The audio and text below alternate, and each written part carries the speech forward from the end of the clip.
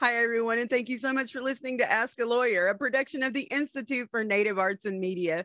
This half hour is sponsored by Oklahoma Indian Legal Services, serving Indian country in Oklahoma for 40 years. Thank you for joining us today. In the hot seat is Case Rodwell. How are you, Case? I'm doing good. How are you, Kelly? Great. I'm so glad to finally talk to you. I've had so many questions about a couple of things, and I know you're the one to talk to. So let's jump right into it, because I know we've got a lot to cover. Okay. So there's there's a phrase that's going around, and of course, you know, when you work with government or anything like that, there's these, what I say, dog whistle words that are supposed to mean a lot but end up being rendered moot. One of them is active efforts. Here's why. Okay, so I've been doing some research about sportsmanship and OSSAA and all these different things, and of course going to ball games as Indians do during state tournament time. Absolutely. Yeah, so they're talking about sportsmanship and how, you know, you got to be nice to the refs and you can't boo, whatever. So at one of the gyms, whenever the Indian crowd would boo, all of a sudden a PSA would come on about, you know, you got to be nice and sportsmanship, blah blah blah.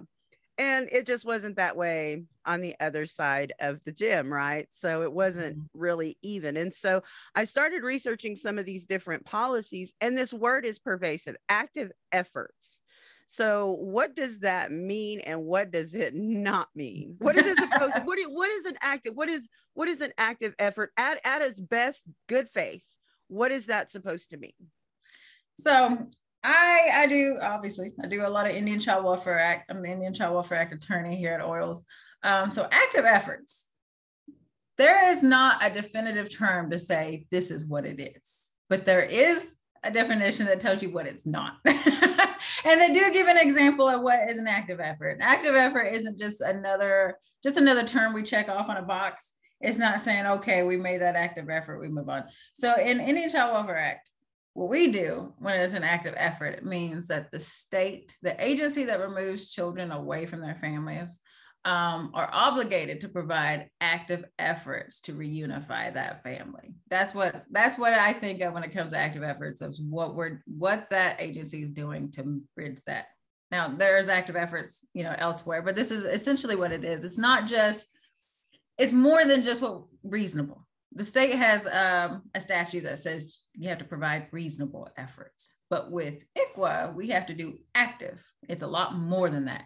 So it's more than just giving a referral to say, hey, you need to get some counseling done. So you need to go find that, get it done, bring it back, let me know. No, active means you have to help them connect to that. You have to make referrals. If they're having travel issues, you got to provide that travel for them, bus pass, whatever you got to do. You have to actively work to make that family try to reunify. Anything, it means active, it's thorough, it's timely. You don't get to sit on something for 2 to 3 months and be like, oh yeah, I'm supposed to be helping them.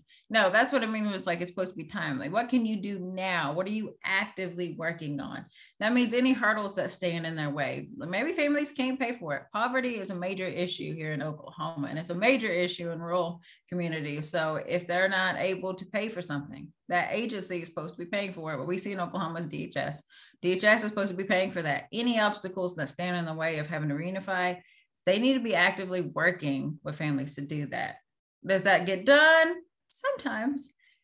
A lot of times, unfortunately, it's just kind of a term of art that people want to use, and they move on from it without actually diving into what those active efforts are. We have some really good ICW workers across the state, because I believe every tribe has their own ICW department and has their own ICW worker who's able to come to court and can say, no, state says active efforts are being followed, but actually we need more. It seems like parents need an extra additional service here, or they need assistance again with travel, because that's a biggest issue. Is some people don't have a vehicle. Some people, you know, can't pay for their own local transit or whatever's going on. They need assistance with that. So that's what active effort is. But it's a lot more than that. You're supposed to be actively helping them reunify. You're also supposed to actively be helping them find families. that are within their tribe or within family members. That's where the placement preferences come in for ICWA, is that there's a whole list of preference, of priorities of who the child should be with. Immediate family immediately. If that's not available, then somebody with the Indian child's tribe.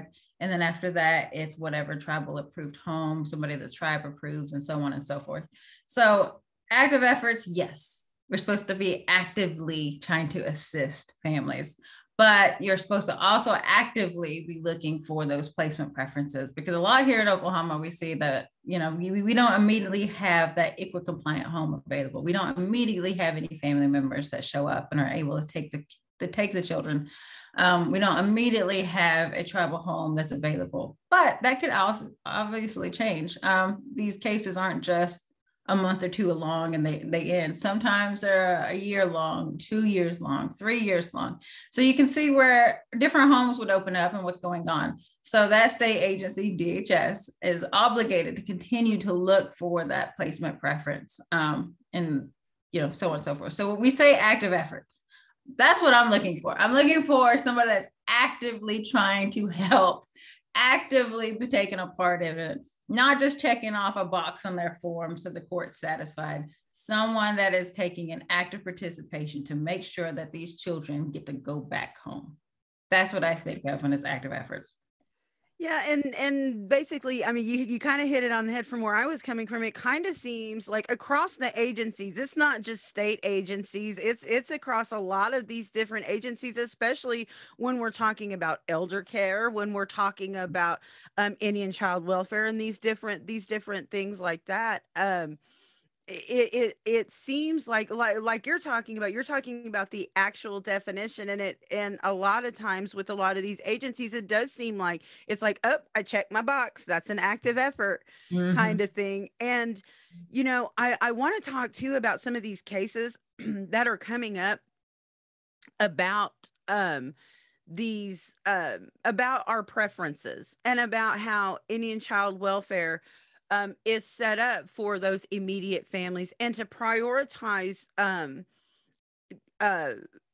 finding families that are native, and why that's so important, and why that's coming under fire like it's some kind of exclusionary thing to keep other families out. I think we need to talk about the importance of why we want to place native kids with native families. Yeah, absolutely. And we're always under fire under that. ICWA is one of the most challenged things that's always brought in front of the Supreme Court for some reason. There's so many published and unpublished opinions across the country about what's going on, and it's constantly being attacked.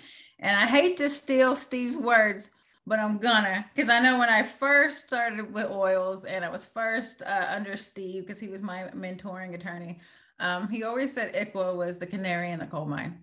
And I was like, why? What does that even mean? Because I was like, I don't know what this is. And so he always talked about how ICWA is the canary in the coal mine because it's a way for non-natives to attack our tribal sovereignty. It's a way for them to take away and diminish our right to govern ourselves. And they do it to our most vulnerable population. They do it to our children because they know our children, that's the reason that ICWA was enacted in the first place. They are the most vital, essential, and key ingredient to what's going to keep our culture and keep our people going. So they want to attack the most vulnerable group we have, which is our children. And they do it in such creative ways. But it's constantly being under attack. And that's what we have going on now. Right now, we have Brackeen going on in I believe the October term of this year. It's going to be held for the oral arguments on it. And there's been so many briefs, constant briefs, so many amicus briefs from different organizations that are in favor of and a lot that are anti-ICWA and what's going on. But one of the challenges to that is exactly what we're talking about finding Indian families, is they challenge our placement preferences. Not all of them, but just particularly the ones that talk about Indian child's family, the ones that talks about other Indian families. And they want to attack that by saying, well, this is race-based. And if it's race-based, then you can't have that because, we have these laws in our Constitution that say you can't do preferences on race. You don't get to make racist laws. But that's why we have ICWA. That's the reason there's an entire Title 25 in the U.S. Federal Code about Indians. There's an entire title that talks about Indians, all about Indians, about who's an Indian, who's a tribe, who's got criminal jurisdiction, what civil jurisdiction looks like, ICWA, the whole shebang.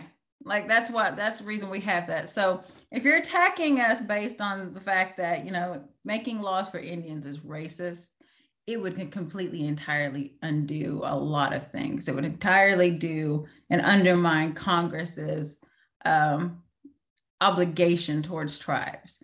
And that's kind of what we're looking at. That's the reason a lot of people are like, no, you can't attack this. But on top of that, those that have practiced federal Indian law know that it's not race-based. There's an entire case called Morton v. McCarry that actually talks about this and picks this apart because somebody was challenging the Indian preference employment criteria for a BIA position.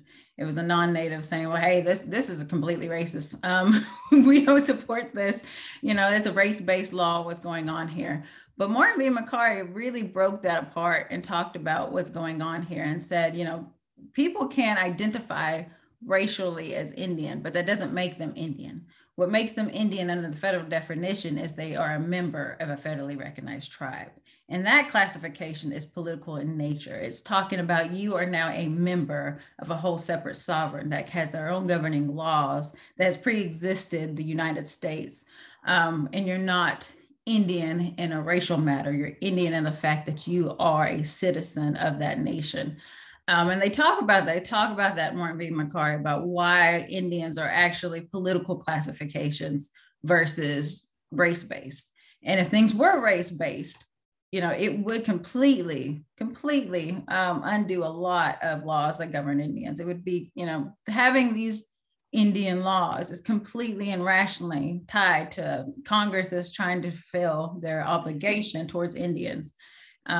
And that's exactly what's going on here. And we already have that case law. We already have that precedent going on, but it gets brought before courts again in the Supreme Court because people are constantly wanting to undo it. And the only people who can undo it is the Supreme Court. So they try to find ways constantly to try to poke holes in ICWA and try to get that diminished and take away.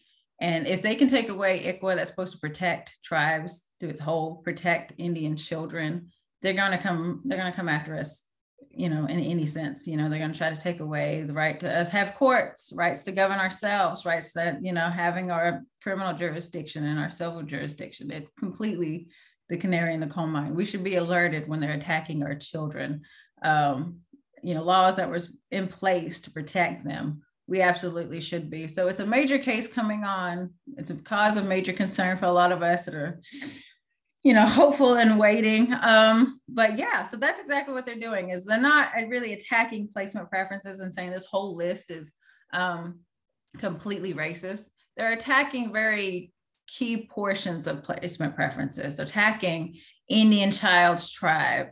They're attacking other Indian families. But under 25 USC 1903 is the whole definition for ICWA. And under that, Indian means you have to be a member of a federally recognized tribe. Indian child is you're a member of a federally recognized tribe or you're eligible and at least one parent is enrolled. And the reason they have that as well, because you're like, well, they're not enrolled, so how are they a political classification? It's because there's child. We get a lot of infants, unfortunately, in deprived cases. And we can't expect an infant to be like, why haven't you enrolled yourself? Why haven't you turned in your paperwork? And that's why. That's why Congress kind of took note of, well, when they're kids, they don't really have that say so. It's their parents' obligation to do that. So we're gonna take note that they are still could be members of a federally recognized tribe. They are eligible for enrollment and one of their parents are enrolled. So that's what the definition is. Again, and it goes right back to Morton v. McCarry. We're not saying they're Indian based on race. We're not saying they have Indian blood. We're saying they are a member of a federally recognized tribe, a sovereign nation that way. And that's what makes it a political classification. That's what makes placement preferences political classifications, because we're asking for When we say Indian child's family, that's not even just saying Indians. We're not saying we're looking for the Indian side of the family. We just want that side of the family. So even non-native grandma of the child still is in the highest placement preference to get that child as a placement. We're looking for anybody in their immediate family, an aunt, an uncle. We did not say they had to be Indian, and that's exactly as the statute reads. So to me, on its face, I don't see why this is an issue being brought before the Supreme Court, because it clearly says there's not anything that says you have to be Indian as a race. This is a political classification for us, the practitioners. We're like, this is easy. This is an easy question. What's not easy is the conservative Supreme Court that we have that could completely undo it or disagree. And I think that's what makes a lot of us uneasy, makes me uneasy, to wonder about all these new Trump appointees. Minus Gorsuch. Gorsuch has a. I was gonna say. We love Neil Gorsuch. Like, I never thought but I do. I like Justice Gorsuch. I think that he is the voice of reason on that conservative side. And I think that I would think that his colleagues would listen to him, and like, considering he's worked so close with major decisions in Indian country. Yeah. And so I hope, come on, Justice Gorsuch, Indian country's counting on you. But he has historically been understanding. I don't know that he necessarily likes Indians. I think that he's judging everything on a fair basis with the precedent set and everything, like he's supposed to do. Yeah. And so I just hope that he continues on that and just, how it is. This is what it is, how he's judged everything else when it's come to. Yeah, we're very fortunate because he's been exposed to Indian law. And that's the problem with I don't want to say problem, but maybe a problem with a lot of the justices is they didn't have a whole background in Indian law. So when they see it right there in their petitions and their briefs, this is kind of, I don't want to say new, but kind of new to them. They have to learn Indian law as they're going. And so when you have briefs like McGirt, where they, the state was saying the sky is falling, everything's awful. If you do this, then half the state goes to the tribes and it's going to be chaos. That's something that they're reading, and that might take them a shock and be like, oh my gosh, like this is something we need to take. But Gorsuch had a history of knowing Indian law. He's had a lot of tribal cases come across his desk. And so he had that background and understanding. And so that I'm with you. I'm hopeful that he can lay the groundwork of saying, hey, the sky is not falling. It's not horrible like he did in McGirt. Like, this Indian law is not going to let everything go rampant and it's going to be the Wild West out there. Like, we have laws put into place. They have court systems and they have tribal codes. So, it's not going to be blood in the streets like the state wanted to argue and say about McGirt. I'm hopeful, and I believe that he can lay that foundation work of saying, no, we've had ICWA since 1978. This has absolutely helped kids, and there's still a disproportionate amount of Indian children being removed, but this law has helped so many. This law is keeping kids from having to be away from family, because even if they can't be with parents, we are looking for their immediate family. We are looking for someone that's close to them. We are looking for someone that's we're not going to culture shock them by putting them in a whole family that does not look like them, and does not, because representation matters. It absolutely matters. I'd have been so lost as a kid if I'd got ripped out of my home and placed with non-natives. I wouldn't have known what to do. I was one that grew up in my little hometown of Tahlequah, was always, raised by my family, went around. I was at Sequoia, and I didn't realize, I guess, how Indian I was until I started being around other non-Indians, because I had went to, other extracurricular. I think it was Oklahoma School of Science and Math, where we had other area students come together. And I remember one time sitting in class, and I was like, hey, it's raining. We got to go get our head wet. And my teacher was like, what did you say? And I was like, we have to go get our head wet. I was like, I'm Cherokee. When it starts raining and it's the first rainfall, you go get your head wet. And so he was like, okay, you can go. Let me get out of the class and go. And then when I come back, he was like, I want to have a discussion. Like, I didn't know that that was a thing. And like, just small things, just small little bitty things that we don't think about that makes us who we are as identity. I couldn't imagine like children not being able to be, be around that. It's just kind of who we are and how we identify. And it matters in representation of being around people who look like us, versus being thrown into a very non-native, a very white atmosphere and a very, super church centric home. It'd have been a complete culture shock for me. So that's why we have ICWA, is to kind of protect our children that way, so they don't fall victim to that. Because, there's a whole report about the issues of, youth and identity issues, growing up, and especially what you're saying, going into schools where they're being bullied or, constantly reminded, like they're the res kid, you're getting banners of, go back home on your Trail of Tears and different things. There's an absolute huge issue with that. And, the correlation between, the identity issues versus our high youth suicide rates. I absolutely think that ICWA could be a portion of that, of helping us find native homes, helping to look for the Indian Child's tribes homes that they have approved in their family.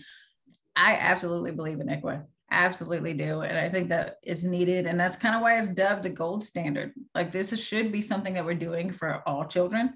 We should absolutely be actively looking for family members that can take them. We should actively be looking for somebody that's close in their community.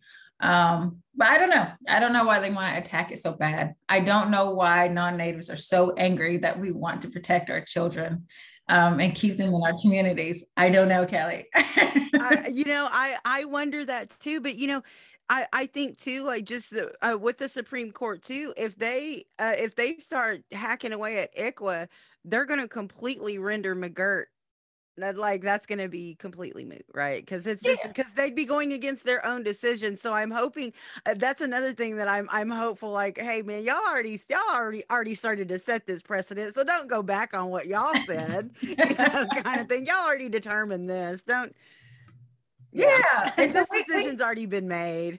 Yeah, we had the baby girl case, or we know the baby Veronica case back in, oh goodness, I couldn't give you a year, back in the early 2000s, and the Supreme Court upheld ICWA. And so we had that precedent to say, hey, you all already decided this, ICWA is valid, it is upheld.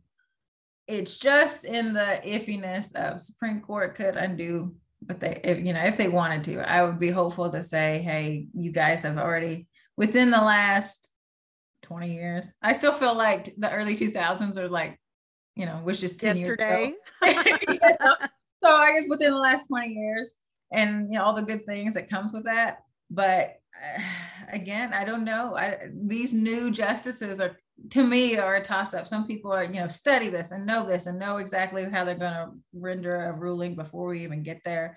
I still don't know. I'm still unsure about these justices. Again, Gorsuch holds a place in my heart, so I'm hopeful with him. But it's scary. It's scary to think, because I agree. Because once they start unraveling ICWA, they're going to unravel other things. Because if ICWA is race-based, they're going to say, well, the Major Crimes Act is race-based because we talk about crimes against Indians. And if that's race-based, then we take away VAWA. We take away violence against women, because now we don't want these Indians having laws against us non-natives because it's race-based. And so they'll take away that. And so it will completely be a way to unravel things, and that's not good. And that's, it's essentially going to render Congress's fulfillment to tribes, that guardian and ward relationship that is already set precedent. Well, what does that mean then? If Indians are race-based, does that mean Congress is no longer going to acknowledge tribes, acknowledge that they exist? Could they just go through and disestablish us all and say, never mind, we're not going to have tribes anymore, but you're just going to be absorbed? I don't know. That's probably like the worst of the worst. And so, it kind of comes down to, this is why you got to vote. We got to have people in power that are supporting us and understand us. Because I definitely have family, and I have definitely grew up in households where we're like, why are we voting in these like national elections? Like, it does not matter. I'm just one I'm just one Indian out in the middle of nowhere. They're not going to care, but it matters. It's Congress that's passing these laws. It's Congress that are, pushing people into power. It's people that we vote for that's putting people in the Supreme Court. So it matters. It matters. We need people in power that understand us, that understand Indian law. So shout out to Gorsuch. Appreciate you. Yes, indeed. Hold the fort, sir. Hold the fort. But let's go ahead and kind of circle back around to that. I guess that political designation that people don't really understand. People understand a lot about Indians. I mean, forget about the law, forget about Indian law, which a lot of Indians don't even understand, right? Yeah. I mean, let's talk about just how little people really understand what it is to be an Indian, how like all of these different myths that have been able to kind of be created around being an Indian, like kind of like the like, okay, so we're talking about voting, like people running for political office. Like a lot of times they don't, if they come and knock on my door, like they're asking if the owner of the house, like, are you the housekeeper? Can we, it's like, this is my home and I vote. Like, I'll hear your spiel. But, typically they don't talk to natives because natives don't vote. Natives don't, and until like in Arizona, when they swung the election this year, and now all of a sudden, all of these Republican states are passing laws. Why? To make it harder for Indians to vote. Yeah, that's absolutely what's going on. That's the reason it was a South Dakota. I hope it not North Dakota. I think it was South Dakota, right? That them tribes were throwing a fit about it because they wouldn't let them list their PO boxes. They had to have real addresses. And I was like, physical addresses. I'm like, they live on streets that don't even have names. Like, how are you doing that? How is that not okay? And so I was like, they absolutely make laws to try to get hurdles, especially after the last national election. They're like, wait a minute, there's way too many brown people at the polls. We got to find ways we can limit this. And so they go around because, again, you can't make laws that are race-based. So they can't say, well, we're not going to let these Indians over here on this reservation or vote. So we have to be creative and think of hurdles. So then we're going to say you can't have a PO box as an address. You have to have a physical address. And that kind of circumvents a process of we don't have to name names of who we don't want to vote, but that is clearly a distinct population. It's clearly these tribal members that live over here, so they're not unable to vote. It is ridiculous. And I believe the Navajos went through a lot of that. I can't think of their specific issue off the top of my hand. I think it was like a travel issue, how they live. Yeah, like it was polling places. And right. and they're doing it in poor Black neighborhoods in Georgia. They're doing it in Texas, all over the place. Texas, all of these laws, Texas is usually pretty draconian and pretty extreme. And what they've done is their mail-in ballot system, people who have mailed in ballots for decades are now all of a sudden getting their ballots kicked back. But here's the thing, their law says that they can decide who gets in and who doesn't. So if they're seeing, oh, well, we're getting a lot of Democratic ballots, we can toss those for X, Y, and Z. And they make it a lot easier to toss and harder to get your actual ballot. And then when you get your actual ballot, it's a huge cluster shag because there's so many steps that you got to take. And by the time you get that back, if you don't have time to kick it back, oh, well, there goes your vote. Yeah, exactly. And then so I agree. I tried as much as I can because there was a while they were talking about how you had to have a real ID in order to vote. And so that was going to exclude anybody that uses their tribal card. So I purposefully always, when I go vote, take my tribal card and use it because I'm like, I'm going to raise a huge stink right now if they're like, we don't accept these. Even though I have my ID on me, I'm going to use my travel card because I don't want them to give somebody else a hard time. I don't want, somebody that's had to travel an hour to the polling place and then all they have is their travel card and gets kicked back. So I've always used mine. I haven't had any kickback. I've had some looks from the people working where they're like, I voted once in Oklahoma City and they're like, this is the second one of these that we've seen today. And I was like, an ID to come vote? How many people have you had? And they're like, no, just tribal. Theirs was Choctaw though. And I'm like, I don't know if you're supposed to be giving people's information out at a polling place, but okay. Like, and so I always use mine. And I agree. Some places are really good about it. Like I said, I don't doubt at all that people are trying to do anything that they can to try to not get votes, which is supposed to be one of our inherent rights to vote. I agree. So I don't know, Kelly. That's the reason why you see a lot of like Native campaigns about voting is ran by Natives.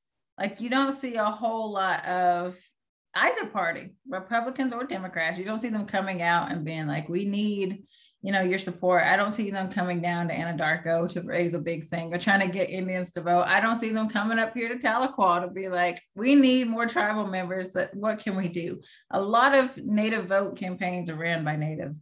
And it shouldn't be that way. We should all be trying to get everyone to vote because, again, these are the people making laws over us. They're the ones who's making decisions over us. They're the ones sitting in the Supreme Court, like going to make major decisions over our children.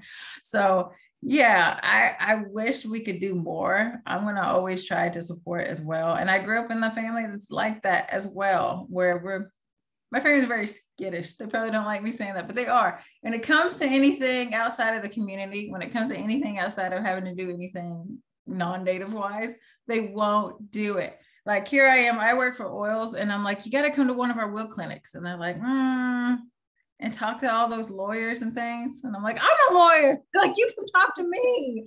And they're like, I don't know. Y'all need paperwork from me. I don't know. So I completely understand that background. I completely understand the hesitancy that a lot of our natives have. But honestly, like if they have any questions, like contact us, contact Oils. We're not going to tell you who to vote for, but we can tell you and give you assistance on how to get registered to vote. We can absolutely connect you to things. Make sure that everything is in place. If you have questions, concerns, like let us know. I don't know what to say because I'm going to always tell you need to vote. Well, and not only that, though, on a national level, I mean, that does affect us as Indians more than anybody else are these congressional representatives. But just think about in your daily life, the mayor, your city council people, your county commissioners, those are the folks that set your local tax rates. Those are the folks who decide how much funding the library gets. Those are the people who decide what streets are going to get fixed. And so that once they start hearing this Indian constituency that they have, I mean, when have natives ever been afraid to really get loud when we're in a large group? Never. If there's five Indians, five Indians can get pretty rowdy. I'm just saying. So one Indian, this damn Indian can get pretty rowdy. So I'm saying if there were five more, if I could just get five more. I agree. And you don't even have to go to the polls. You can get absentees if you want and get it completely mailed to you and vote from your home, the comfort of your own home. Do it while you're in bed, while you're in the bathroom. I don't care. As long as you're voting and you're dropping it in the mail, because it absolutely matters. You outlined it completely right. These are people making decisions just around us. And the fact that we are Indian, on a federal basis, they're making laws about us, like specifically. You might feel like you're just one person out in the middle of rural Oklahoma, but they're making laws about you specifically. Because Indians are always a problem when it comes to the federal government. Aren't we though? But we swing elections and we need to keep that in mind. And we need to remember that Indians are making a difference and Indians are swinging these elections and it's very exciting. So we need more.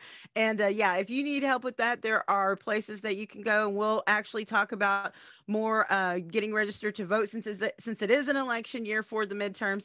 And we're going to make sure that we keep that on the front of everybody's minds. Thanks so much for tuning in to this episode of Ask a Lawyer. For more information about Oklahoma Indian Legal Services or to donate to help underwrite this program, you can visit the Oils website at oilsonline.org. Case Rodwell, thank you so much for coming on today and talking to us about and answering my questions about these things, because it is important that we as Indians understand what this stuff means and more importantly, understand what our rights are. Absolutely. Well, thank you, Kelly. I always have fun talking to you. So thank you for having me. Thanks, everyone. This has been a production of the Institute for Native Arts and Media. We're Indigenous, we're independent, and we are nonprofit media. Have a great day.